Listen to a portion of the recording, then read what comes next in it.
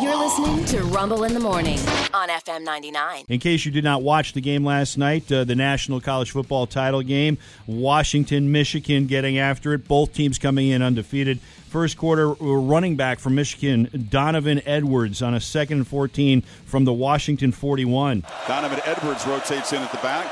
He's got the football, bumps into traffic and escapes. Donovan Edwards racing to the end zone. Michigan flexing immediately. A little bit later, also in the first quarter, Donovan Edwards again. Donovan Edwards, who scored the touchdown in the first possession, back in the game, and he's loose again. Edwards off and running. Welcome back, Donovan Edwards. 46 yards. Yeah, he had a 41-yard touchdown run and a 46-yard touchdown run. Big and night. At that point, it looked like the route was on, but the Huskies came back, and with less than 10 minutes remaining in the fourth quarter, the score was 20-13 Michigan, so it was close. But that's as close as it would get, because another running back for the Wolverines, Blake Corum, would find pay dirt. It's a very crafty play calls down here. Instead, they just hand it this time to Corum. Steps back, breaks a tackle. Touchdown, Michigan. That would make it 27-13. Huskies quarterback Michael Penix, who had a huge game prior to the national title game, made a giant mistake. Penix looks the other direction down the seam. It's intercepted by Sanders-Still. Mikey Sanders-Still has a couple of blockers. A convoy. Michigan set up inside the 10. Yes. Wow. So that would set up Corum for another touchdown. It would make it 34-13. That would be the final. First time since 1997 the Wolverines are National College Football champions. Wolverines, again, not only win it all, but they didn't lose a single game this year, 15-0. After the game, their head coach, Jim Harbaugh, holding up the trophy, yelled, "This one's for Connor Stallions."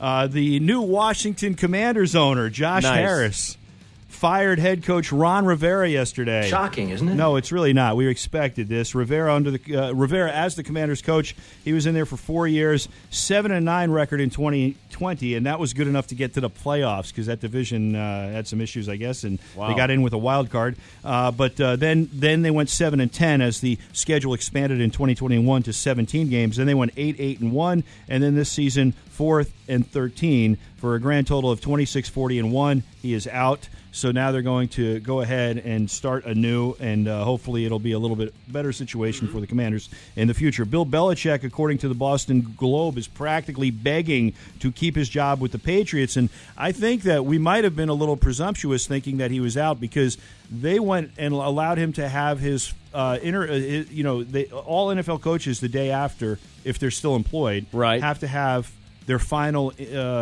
presser of the year with the media. Yeah, they allowed Bill Belichick to do that.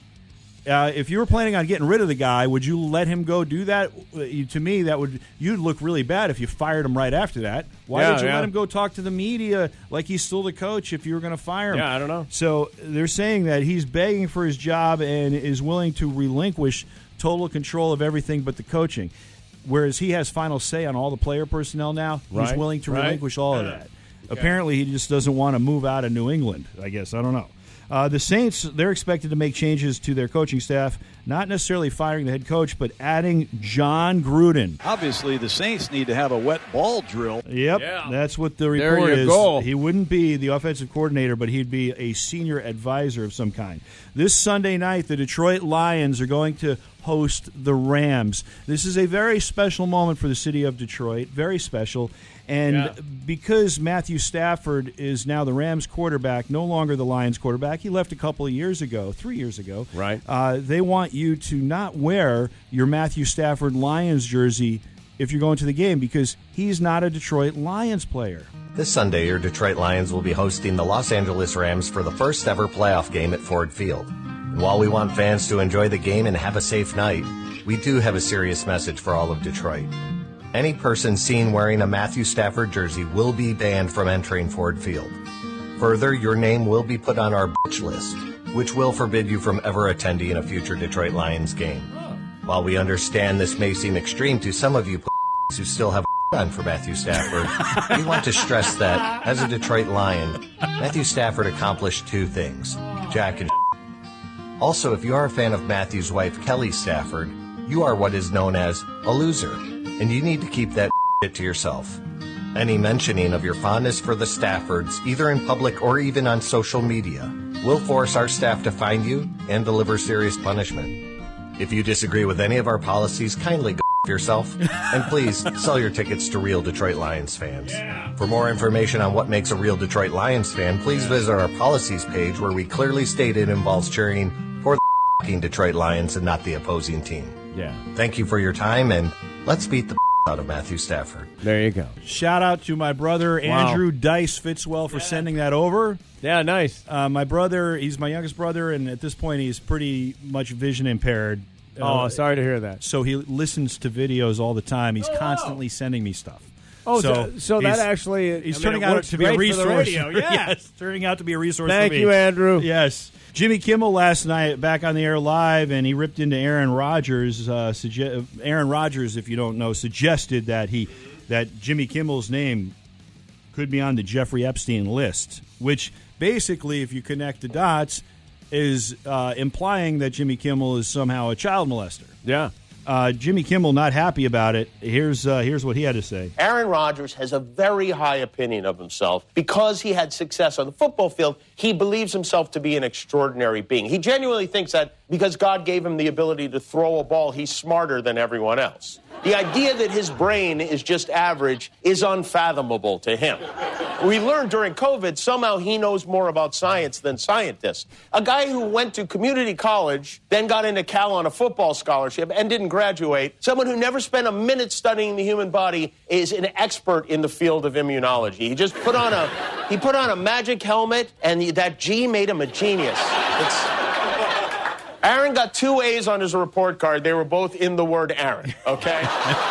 That's a great joke. He then went on to say this. If you are a member of a group that think it's okay to randomly call someone a child molester because you don't like what that person has to say, maybe you should rethink being a part of that group. And congratulations to Aaron Rodgers, who has done the impossible. He made the New York Jets look even worse. Aaron Rodgers is expected to appear on the Pat McAfee show today. Oh, well, that'll be interesting. And apparently he's going to address some of this stuff. So it will be interesting to see what he has to say. Wow, because Pat McAfee's already tap dancing on this stuff. Oh, you know he is. He's because holding his breath. ESPN's not loving this. Yes, no, they're not. Ja Morant to the Grizzlies, who just returned from a 25-game suspension, for the videos in which he's like just brandishing a gun willy-nilly, The way you and I might hand out cheeseburgers after a late-night drive-through. Well, he's going to miss the rest of the season now. He has to undergo shoulder surgery. He was injured over the weekend during a training session. Gunshot? No. They only had 6 wins without him. He comes back. They were 6-3, and now he's gone for the rest of the year. They're done.